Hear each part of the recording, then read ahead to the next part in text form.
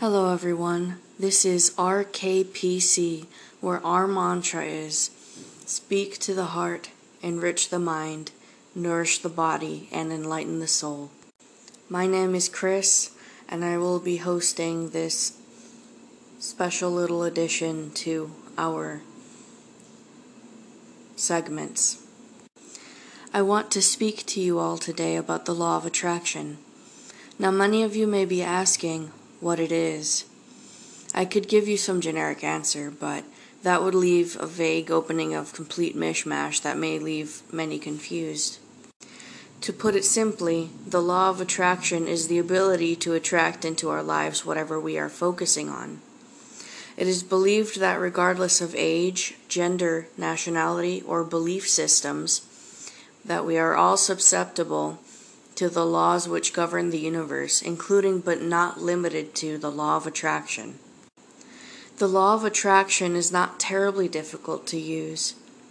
It runs by the energy of thought, visualization, feeling, and intention.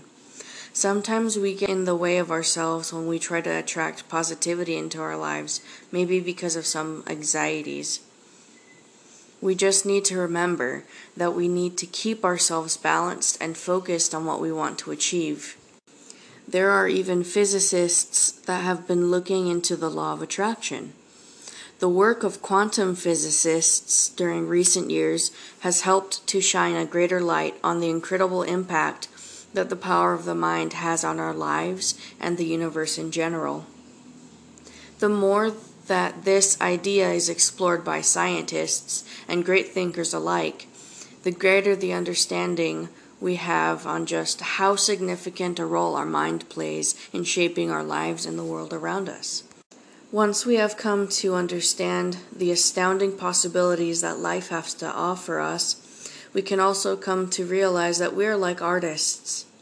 We are creating pictures of our intended life, and then making choices and taking actions that will realize what we have envisioned.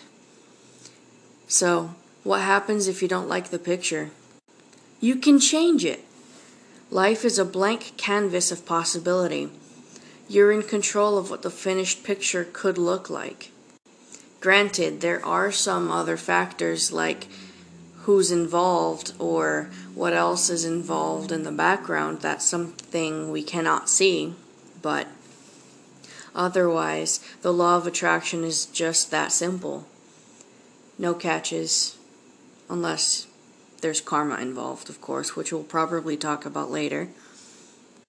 No matter what you're looking to have or achieve or even be in life, if you can hold on to an idea and see it for yourself in your mind's eye, I believe you can make it yours, especially with the effort you're going to have to put in. With that being said, meditation is usually a great way to start your training your mind to be focused. We have plans of starting a live meditation group, so we will keep you updated as things get along. That concludes this first segment of this special edition. Light and love for everybody involved. I will make a second segment soon as a follow-up, and we'll be reading from one of my tarot decks for the affirmation of the evening into the night, and setting the intention for the morning. Namaste.